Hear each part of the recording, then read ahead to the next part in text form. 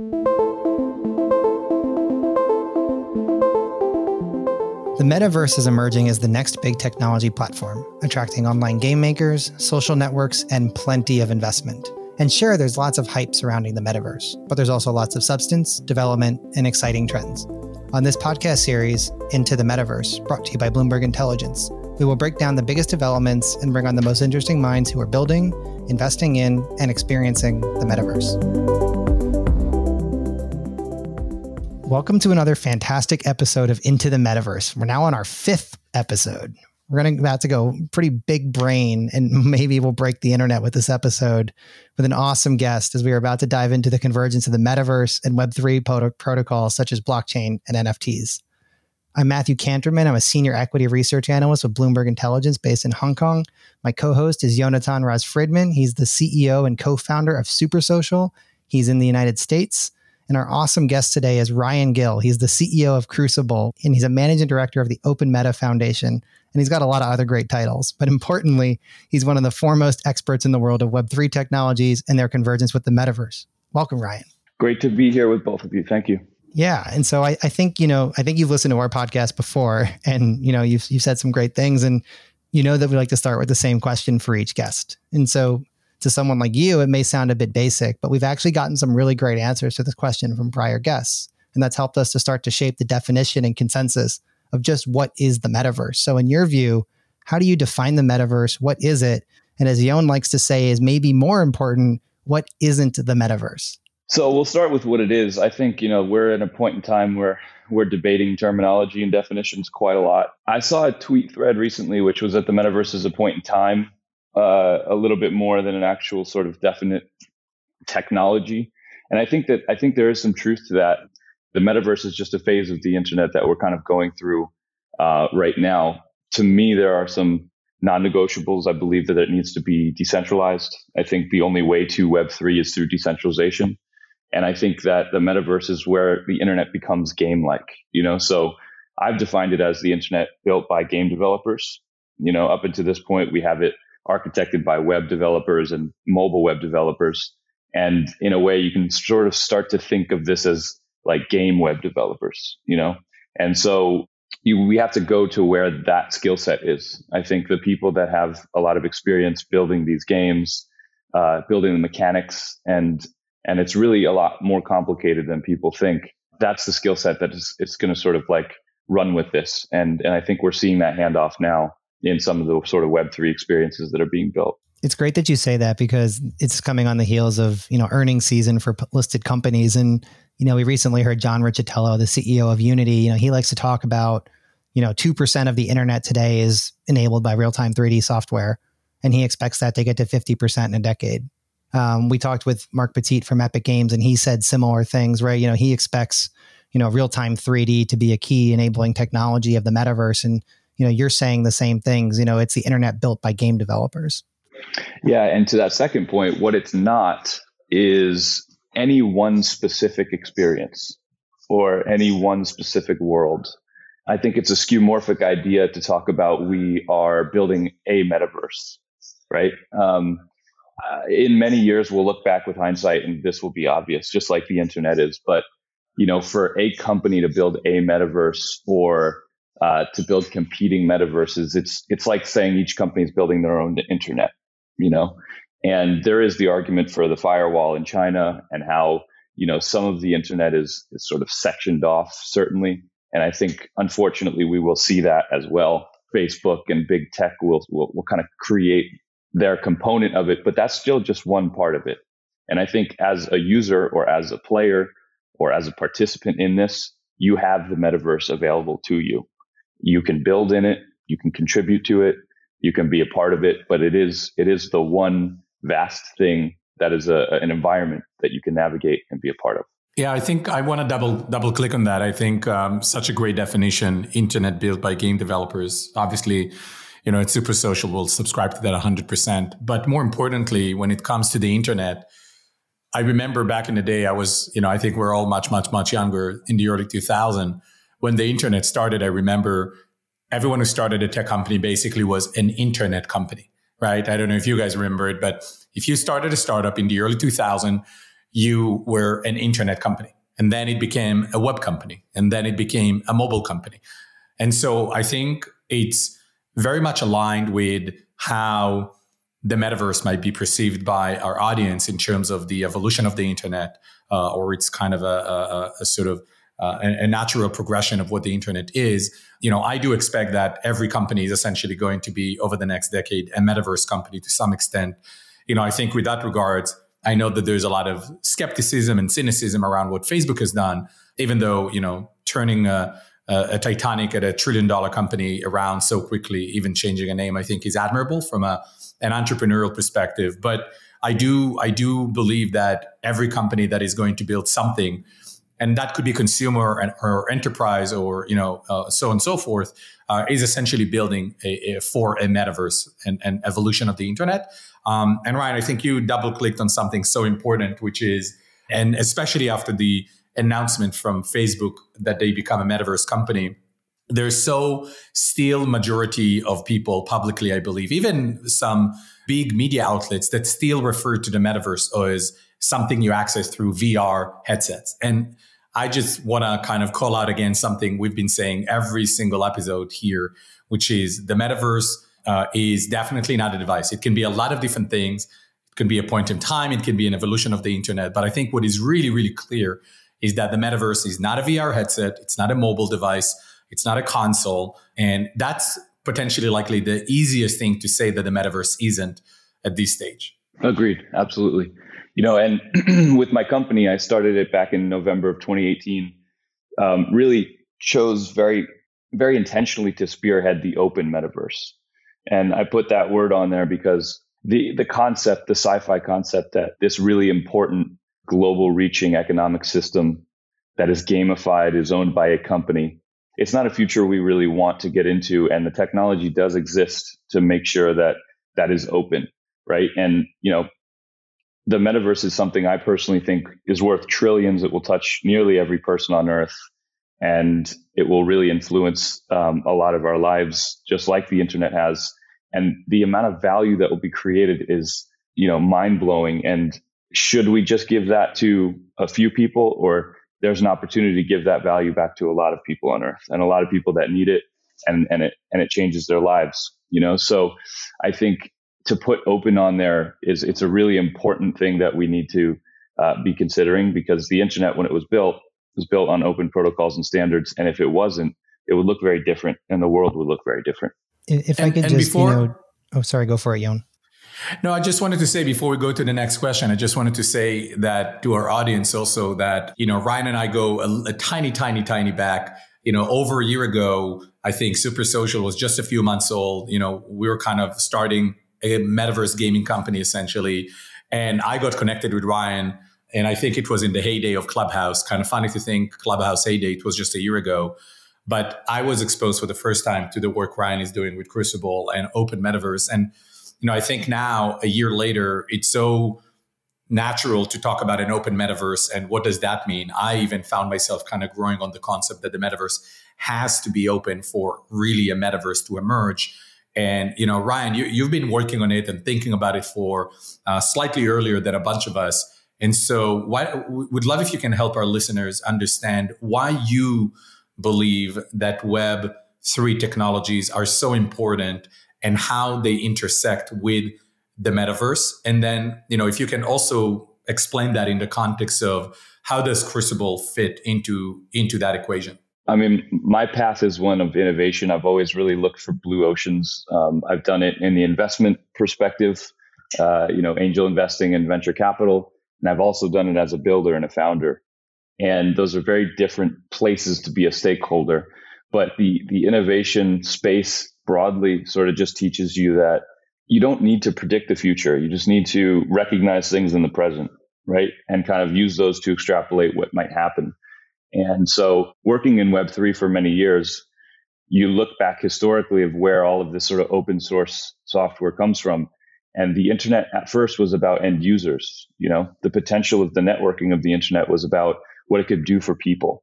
And these communities have existed since the beginning of the internet, since PGP, to look out for privacy, to look out for digital sovereignty, and to create the internet to be a tool for, more abundance for people. And then, Web 2 happened. We got .com.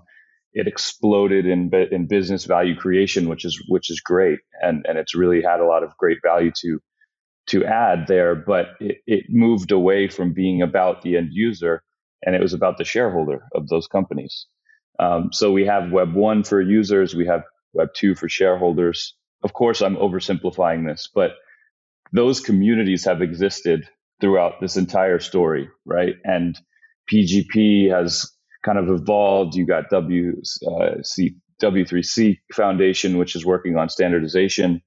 And from these communities, there's been an emergence over time, and it's led to digital currencies and blockchain technology. And these use cases are available for people for sovereignty of money, for sovereignty of assets and identity. These hold the solutions, right, as a set of primitives.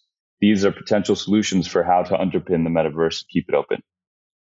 And a lot of people are very excited about, Bitcoin and Ethereum, and, there's a lot of economic incentive to that. But the same technology, the math and the encryption, really can be used for digital sovereignty and identities, decentralized reputation scores for how we're going to act in this metaverse, right? A lot of sort of moderation tools for how we're all going to coexist, right? Because this promise of a utopian metaverse that people seem to talk about a lot, I think, is very naive. We're human beings, and we're going to bring human nature into all the technology that we use. So I think we need to think, pretty soberly about what might happen in that environment with the benefit of hindsight. And Web3 as a set of tech and as a movement really driven by communities holds a lot of solutions there, and so by putting open in front of metaverse, it's really embracing that community. And I come from a philosophy that I've developed where I just think, big tech right now is in a moment where Facebook was first, but we're going to see company after company announce that they're doing the metaverse thing or they're becoming a metaverse company. And that is not an action that is leading, right? That is a reaction to what the communities have been doing for many years. And having been a part of the communities and having been a part of telling the story and building in it, I can tell you that the action that has led this has come from the sort of subculture of those communities and the organization that's been happening on the internet to build these things and to coordinate and to create experiments and use cases, some of which fail and some of which succeed.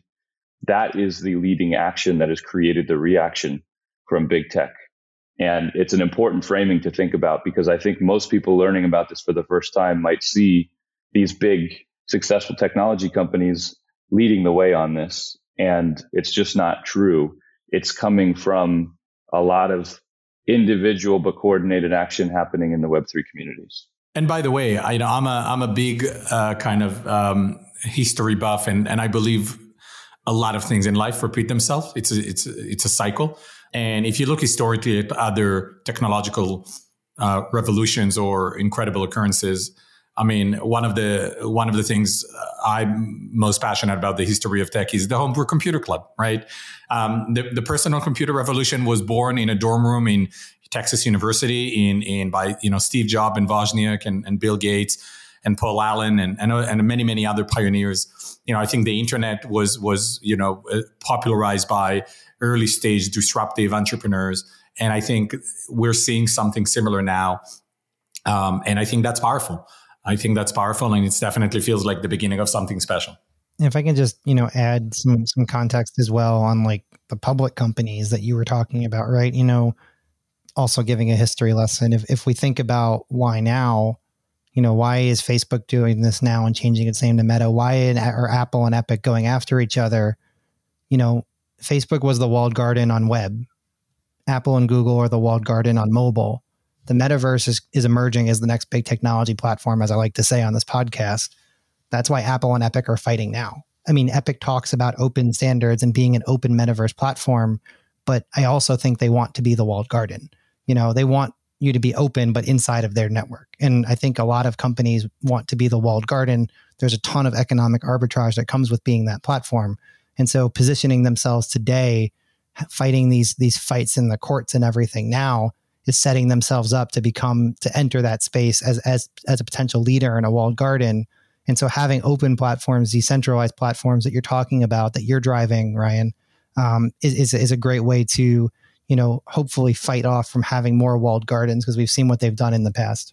One of the interesting things that I observe a lot here, and it really requires a lot of nuance, but I think, the landscape is separated. I think, the sort of battle of our time right now is this open versus closed idea, this digital sovereignty, right, for people, and whether there's a war on that or not.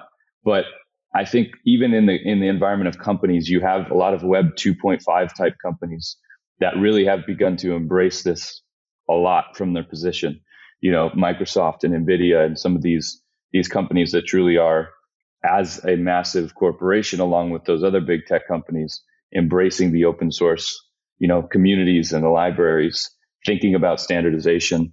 I know NVIDIA probably just recently won the Time Award for best invention for Omniverse, and using standardization with USD formats and really moving in that direction. And I want to acknowledge Epic because I think they get misunderstood a little bit. When I started Crucible in 2018, the only other person I saw on the world stage really saying open metaverse was Tim Sweeney, and he was doing it, at SIGGRAPH with a keynote, and it was within the circle of the industry. But he certainly was talking about standardization. I think from his position, he recognizes the potential pros and cons of what can happen in the future. I think he recognizes the responsibility of how big this is. And the lawsuit is interesting because you could frame that lawsuit as a personal loss, but a win for the ecosystem, right? Like, in a way, you kind of sacrifice mobile Fortnite, which he looked at the data. He saw, Sony is where the users are. So they took their investment from Sony, and mobile wasn't where everybody was in majority. So that was what he was willing to go out with. But the outcome of that lawsuit is better for the entire environment and ecosystem of developers, but not a personal win, for Fortnite being on mobile. And I think that speaks volumes. I think he certainly wants Unreal to be the preferred engine, right? And Epic to be a successful company. But I think the action that he took wasn't just completely self-serving. And I think that demonstrates some pretty serious, vision and foresight for what's coming, and how it needs to be a healthy environment for developers, and how it's better for all of us to start to bring some of these conversations to the public, and so I think he was successful in that, right? Other big tech companies will stay Web 2. They will try to remain in this sort of like very locked environment with their moats, with their advertising business models, and they just want to farm attention. And I don't know that that's a very long-term success model to have. I think it's a pretty short nearsighted view, and they'll dominate in the short term, but again, I just want to reiterate, from this point forward, what's important is driven by community, not by user bases, not by customers and users, but by communities and participants and citizens. That's where we're going. And I just want to say one thing. Star Wars fans in our podcast would enjoy hearing what I'm about to say, but I think about it in a lot of these Web 2 walled garden platforms that defined the internet until today over the past 20, 25 years. There's Master Yoda's quote, which is one of my favorite, in where he says, "Let go of everything you fear to lose." And I think that's what I imagine a lot of these companies needing to do in the coming 5 to 10 years, is letting go of what they fear to lose, which is control. I think it will help us build a truly remarkable internet for ourselves and for future generations, which will be more collaborative, more exciting, and more rewarding also for everyone, because we're obviously, and these are kind of more bigger trends that are happening. We all know that we're moving to a world of automation where AI is going to replace a lot of jobs. And so finding the way where a future workforce. Millions of people can be rewarded for their passion and can be rewarded in a new digital realm that mimics the jobs of real life, but in a whole different way. This is part of the responsibility that I think lays with not only big companies, but also anyone that is building infrastructure, technologies, applications, products, and platforms, in the coming decade.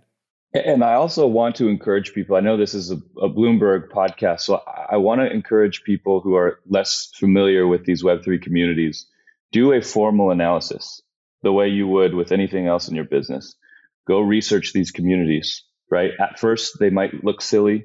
They might feel like, the aesthetic of the art is not really your vibe, but go look at CryptoPunks, go look at Bored Ape Yacht Club, look at some of these other communities around these Web3 projects and recognize the passion, right? And the trust in those communities, the quotient of true passion. You can never find that in a user base of a technology company, even in the billions. Those are customers or those are users, but they're not passionate communities. Using these platforms doesn't change your life where you quit your job and dive full time into it and you find your best friends that are like lifelong relationships, right? That's what's happening in these communities. And if you get past whether you like the art or you think the names are silly or stupid, which it takes a little bit of time to get past, if you recognize the human behavioral thing that's happening, I believe that big tech can't compete with that. And so they have the economy of scale, but over time, the idea that play to earn games will net you an actual income, maybe lift you out of the poverty line with all of your best friends while you play games and contribute to worlds of new story IP that you can actually affect and change. Like, I just don't think that that's a paradigm that the advertising attention model of Web 2 is even fully aware of yet to know how to even replicate or compete with. And one other thing I wanted to hit on, it kind of ties some of the things you just talked about together. When we think about the advertising based model of the current internet platforms, whether it's Facebook, Google, whatever, as you said, a lot of that's powered by traffic. When we talked with Kathy Hackle on our second episode, and I think you've said similar things in the past about NFTs and, the ability for individuals to express themselves in virtual worlds, for creators and influencers to, create deeper ties with communities by, releasing NFTs to their communities, that's going to change the way that corporations want to interact with their consumers via marketing. It's no longer going to be buying ads from Facebook en masse and throwing stuff up on the internet. It's now going to be building a game experience and interacting over time with your consumers. And so, not only is this technology, at odds with that business model, but I see it as cannibalizing that business model and taking away the gravy train that exists there. And so I don't necessarily think you need NFTs to have a virtual avatar based economy like Roblox, but I think that NFTs provide a lot of value in terms of consumers really feel an ownership of that item. Obviously, I think you're going to have strong thoughts on NFTs, but, maybe you could elaborate more on, just that idea of digital self-expression and influencers working in the communities and how that ties in with NFTs.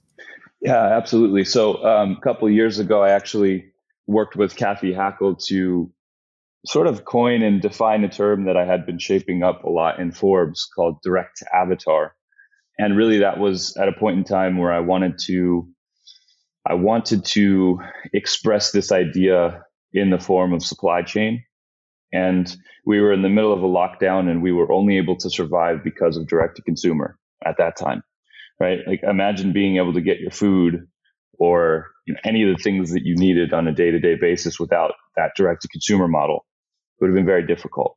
And, so I've found that people need to draw a parallel to what they know while they're learning new ideas. So, I kind of shaped this idea of direct to avatar where we've dematerialized the supply chain and the end user or the customer is an avatar. And the world of marketing picked that up very quickly, right? And CMOs and boardrooms were, contacting me and really trying to understand it a lot from the perspective of digital fashion or, other industries. But really what that was about is that in these Web3 communities, your identity is an avatar, right? In these games, your identity is an avatar. So it's a way of looking at supply chain, both from the company perspective as a corporation, but also as a startup. If you want to create a new business in this world as a startup, how do you think about what that means from a direct to avatar perspective? These communities, these new worlds, these new stories, this new IP, this is all going direct to avatars, right? In some senses, these PFPs like CryptoPunks and Bored Apes, they are avatars. People are changing their profile photo. That's what PFP stands for. And they're identifying themselves through this thing, through this piece of art. And certainly the gaming industry will be transformed with this, and avatars become rigged and playable, and you can have wallets. That's all coming. And I think direct avatar really just means, as a business, with your product, with your supply chain, with your values and your philosophy, learning that lesson about that being where the future is going. What does that mean? And so influencers and music and fashion, and you're just going to watch all of these industries kind of go through this paradigm shift.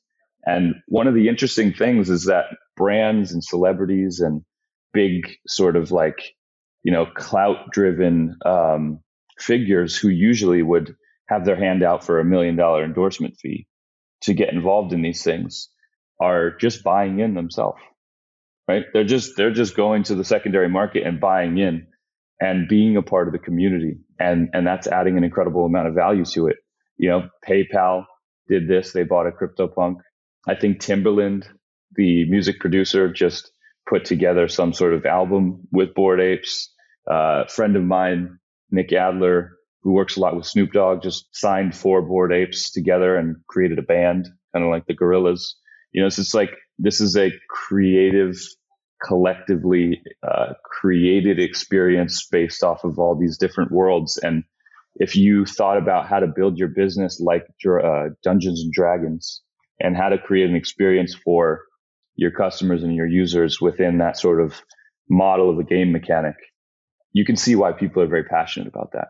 Yeah, and I this is fantastic area to double click on, Ryan. And by the way, as a side note, I had the pleasure of, in a very small way contributing to that Forbes piece, which I think was such a profound moment for me when Kathy and Ryan reached out to me to contribute. And I just started to get to know Ryan and Kathy back then. And this is something Kathy and I spoke about a few weeks ago in one of her podcasts. And beyond that, the power of the avatars and everything that is going to happen as part of the avatar evolution, I think what's also fundamental is that, what does it actually mean, right? For people, for brands, for companies. Until today, the internet was very much about building email lists.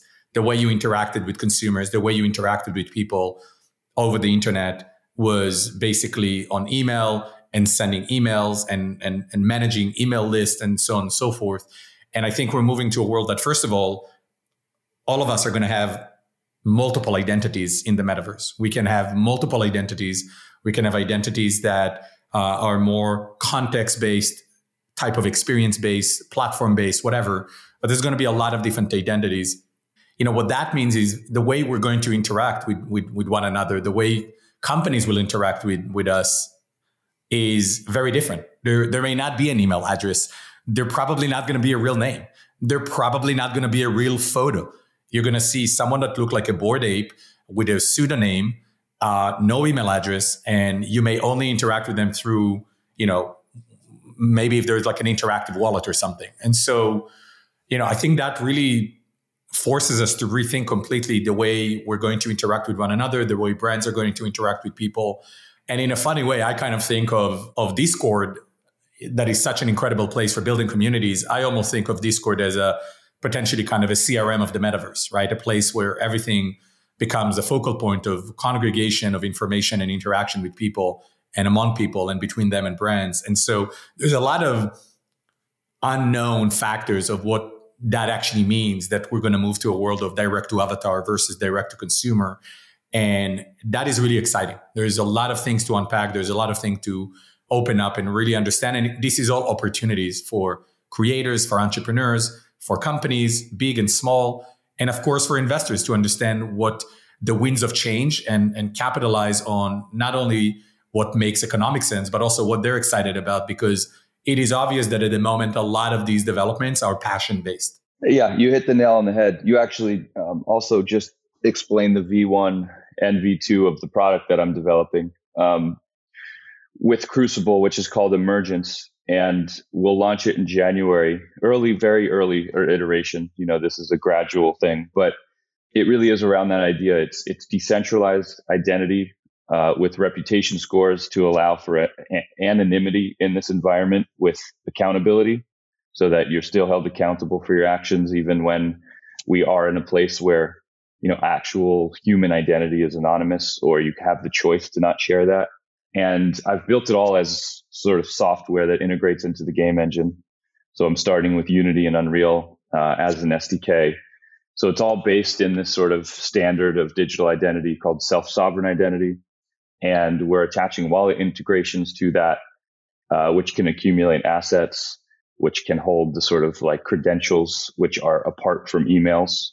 So it's all being built around the choice that, it needs to be decentralized, and it ultimately will be driven by community.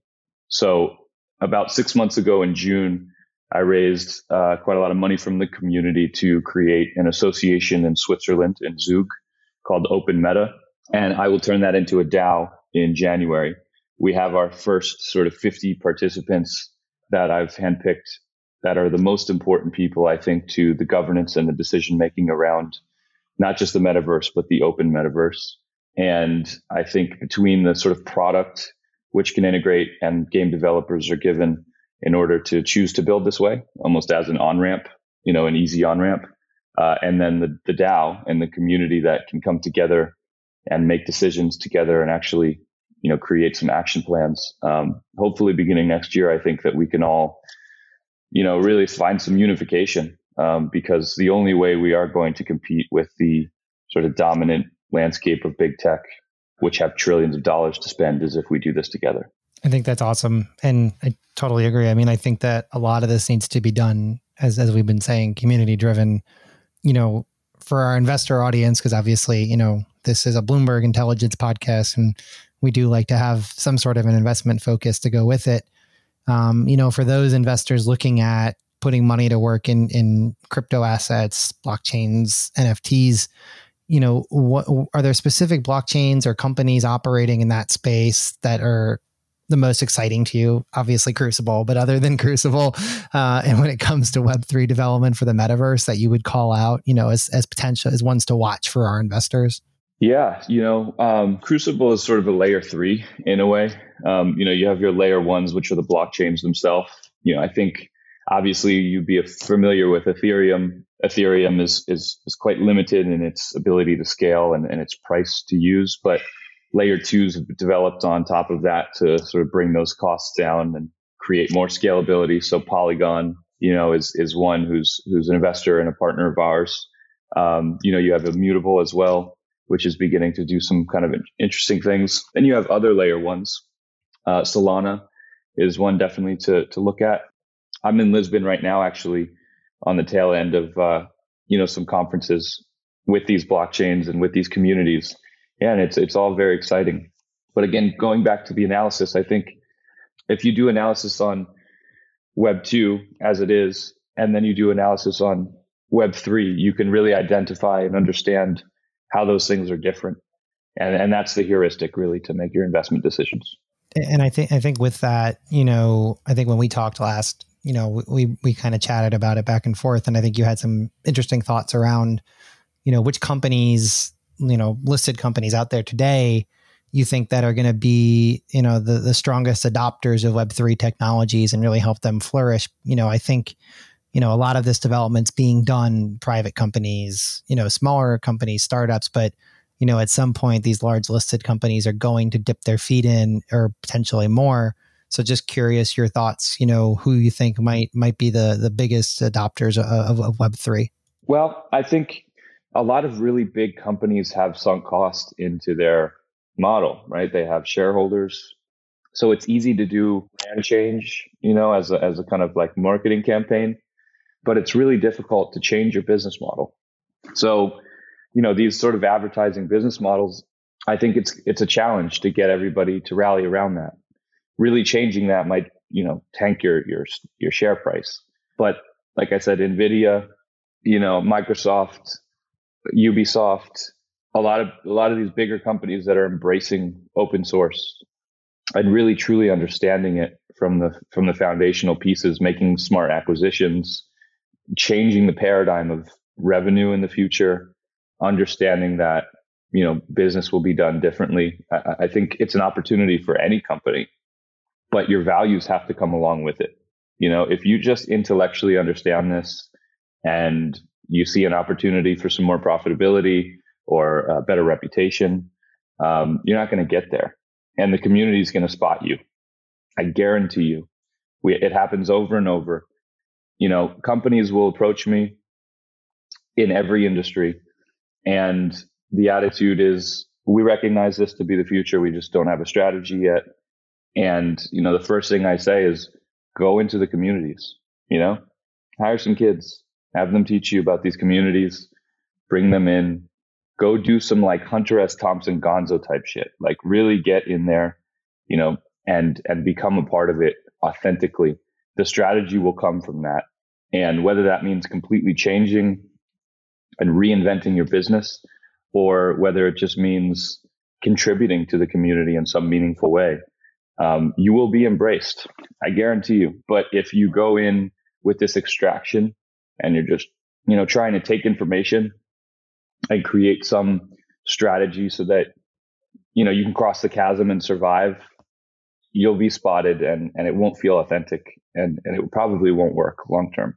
Yeah. And I want to add about that. I think if you look historically also, you want to look at inspiring stories like the turnaround Michael Dell did with Dell, right? A personal computer company, ultimately rapidly adopted enterprise software, servers, and many other technologies that were amplified by the personal computing revolution. And so when folks look at big tech companies that need to adopt to this shift, I think it makes a lot of sense to look at the leadership level first, right? Who are those leaders? Do they really get it? Do they talk about it?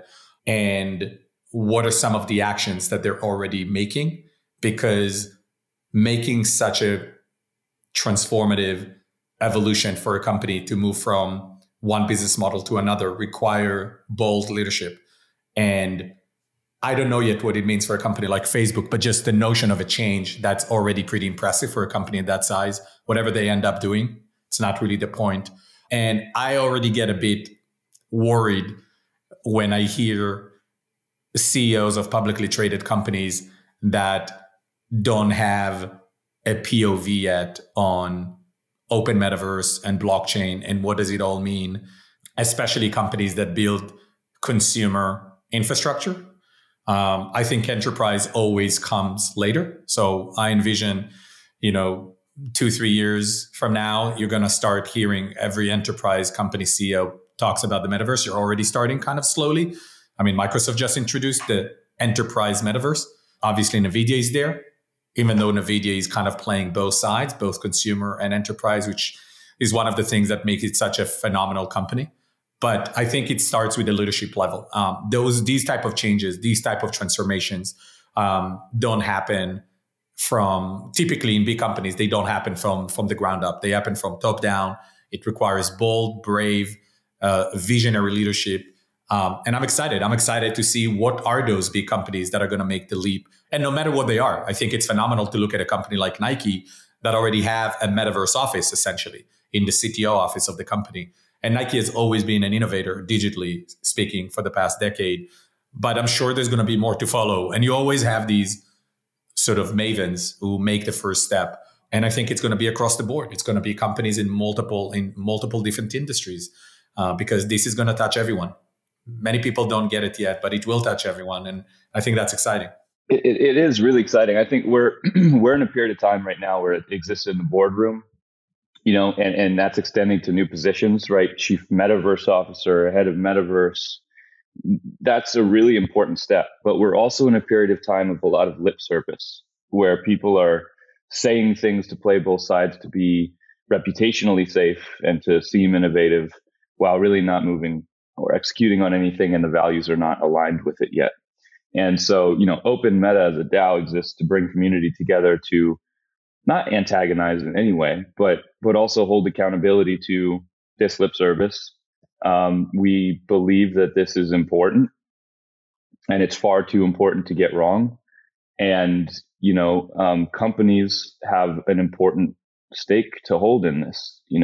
We live in a capitalistic world, right? These products, these services, they've taken over the world. They've influenced our lives. You can't live without them. And if you're not fortunate enough to have them, your life is truly, affected negatively to being a part of the world economy. And the metaverse is Web3 with 5G. It'll leapfrog people from not having roads to being tapped into the metaverse. And this is all real stuff. We're living through this. The implications are significant, both negatively and positively. I don't believe technology holds values inherently. In itself, it's tools that we use, and the people that design them and use them, the values of those people, that's the impact, that we see on Earth. And so the blockchain is really just a set of tech where now these communities, which collective intelligence has gotten much better, coordination and organizing principles have evolved. And now we have an economic model on rails that we've built ourselves that are separate from fiat. We can do things, we can move at fast paces, and there's definitely a Fight Club tone and energy to this where, we were sort of promised something and given something very different. And this is personal responsibility. This is what you're seeing. This is the people in the community using the tools that we have to change it. And my generation is going to sort of take things over next. And I'd say we're a group of people that really understand inherently and intrinsically what I'm saying right now. And so it seems like just silly cartoons right now, but it's something very important that's happening. And from every position in every company or nonprofit or organization or individual investor, if you learn this lesson, we will embrace you in the community. There are tools for you to be a part of it and to transition what you do in a way that, is meaningful.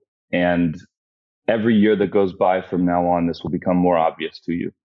And if you listen to what we're saying now, if you reach out to me, I'm Ryan at crucible.network. We're all very open and we want to work with you. And Crucible exists to create a tool set to make this easy, specifically for game developers. And Open Meta exists to create a global community of people that you can be a part of, if you want to help contribute to this. Just to put some numbers perspective from the Bloomberg terminal, since this is a Bloomberg podcast, around the degree of lip service and corporate communication with using the TA function transcript analysis. You can search for the term metaverse. And so far in the quarterly earnings transcripts, the earnings calls and investor conferences this quarter, the term metaverse has been used 357 times. It was used 100 times last quarter. And in the quarter a year ago, it was used 4 times. So there's a lot of good things happening. There's a lot of companies embracing the metaverse. Roblox has gone public since then. So clearly there's an uptick, but there's also a lot of lip service. And I won't name the name, but you can probably extrapolate it if you follow the markets. There was a Korean gaming company that had 2 really high profile games completely bomb and do horribly that were supposed to really be key drivers for them. And the financials were underperforming. But then they go out and say that they're going to make an NFT game. The stock was up 30%. So, there is a lot of lip service out there. There's a lot of things that, need to be reined in, because we don't want to lose sight of what the real end goal is here. Building on what you just said, Matthew, from a pure investor measurement perspective, the amount of times metaverse was mentioned last year and the amount of time it mentioned this year, I think it's a pretty phenomenal year-over-year growth. And so I think that's something investors can definitely understand. And then compare that to words like interoperability, right? Or the things that actually matter about the metaverse. It's going to be far less. And another piece is we're just in a time of extreme distrust in institutions. And that goes far beyond just business. That's just the state of the world now and what we've been living through in the past year or two. But that translates also and it extends into big tech. And so people can kind of, feel it out. If you look at the reaction around Mark Zuckerberg's announcement, certainly he's not a villain. There's nothing, I don't want to turn this into a discussion of like vilifying anyone, but the reaction and the memes that came from that, they speak for themselves, right? There's a serious distrust, and it comes from the hindsight that we have of the discrepancy between what people are saying in these companies and what they are doing, and their inability to directly answer questions about the negative implications of what they're doing. Again, maybe it's not intentional, there's no strategy here to take over the world like a Bond villain, but like there are negative implications in which I think we need to speak more about, because more screen time isn't necessarily a good thing.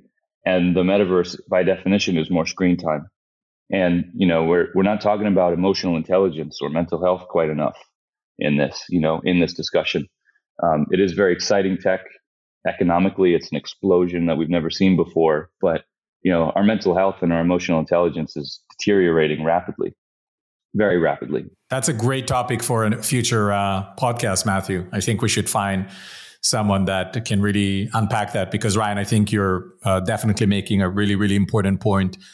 As exciting as these technological shifts are and what it will enable us to do in a more immersive, social and an owned internet, I think it's also a whole shift of what does it actually mean to have a whole generation interacting mostly through, screens and goggles, and versus in real life. And what does it all mean for what humanity will become in the next 10 to 20 years? What type of people are we going to be when we start spending so much time?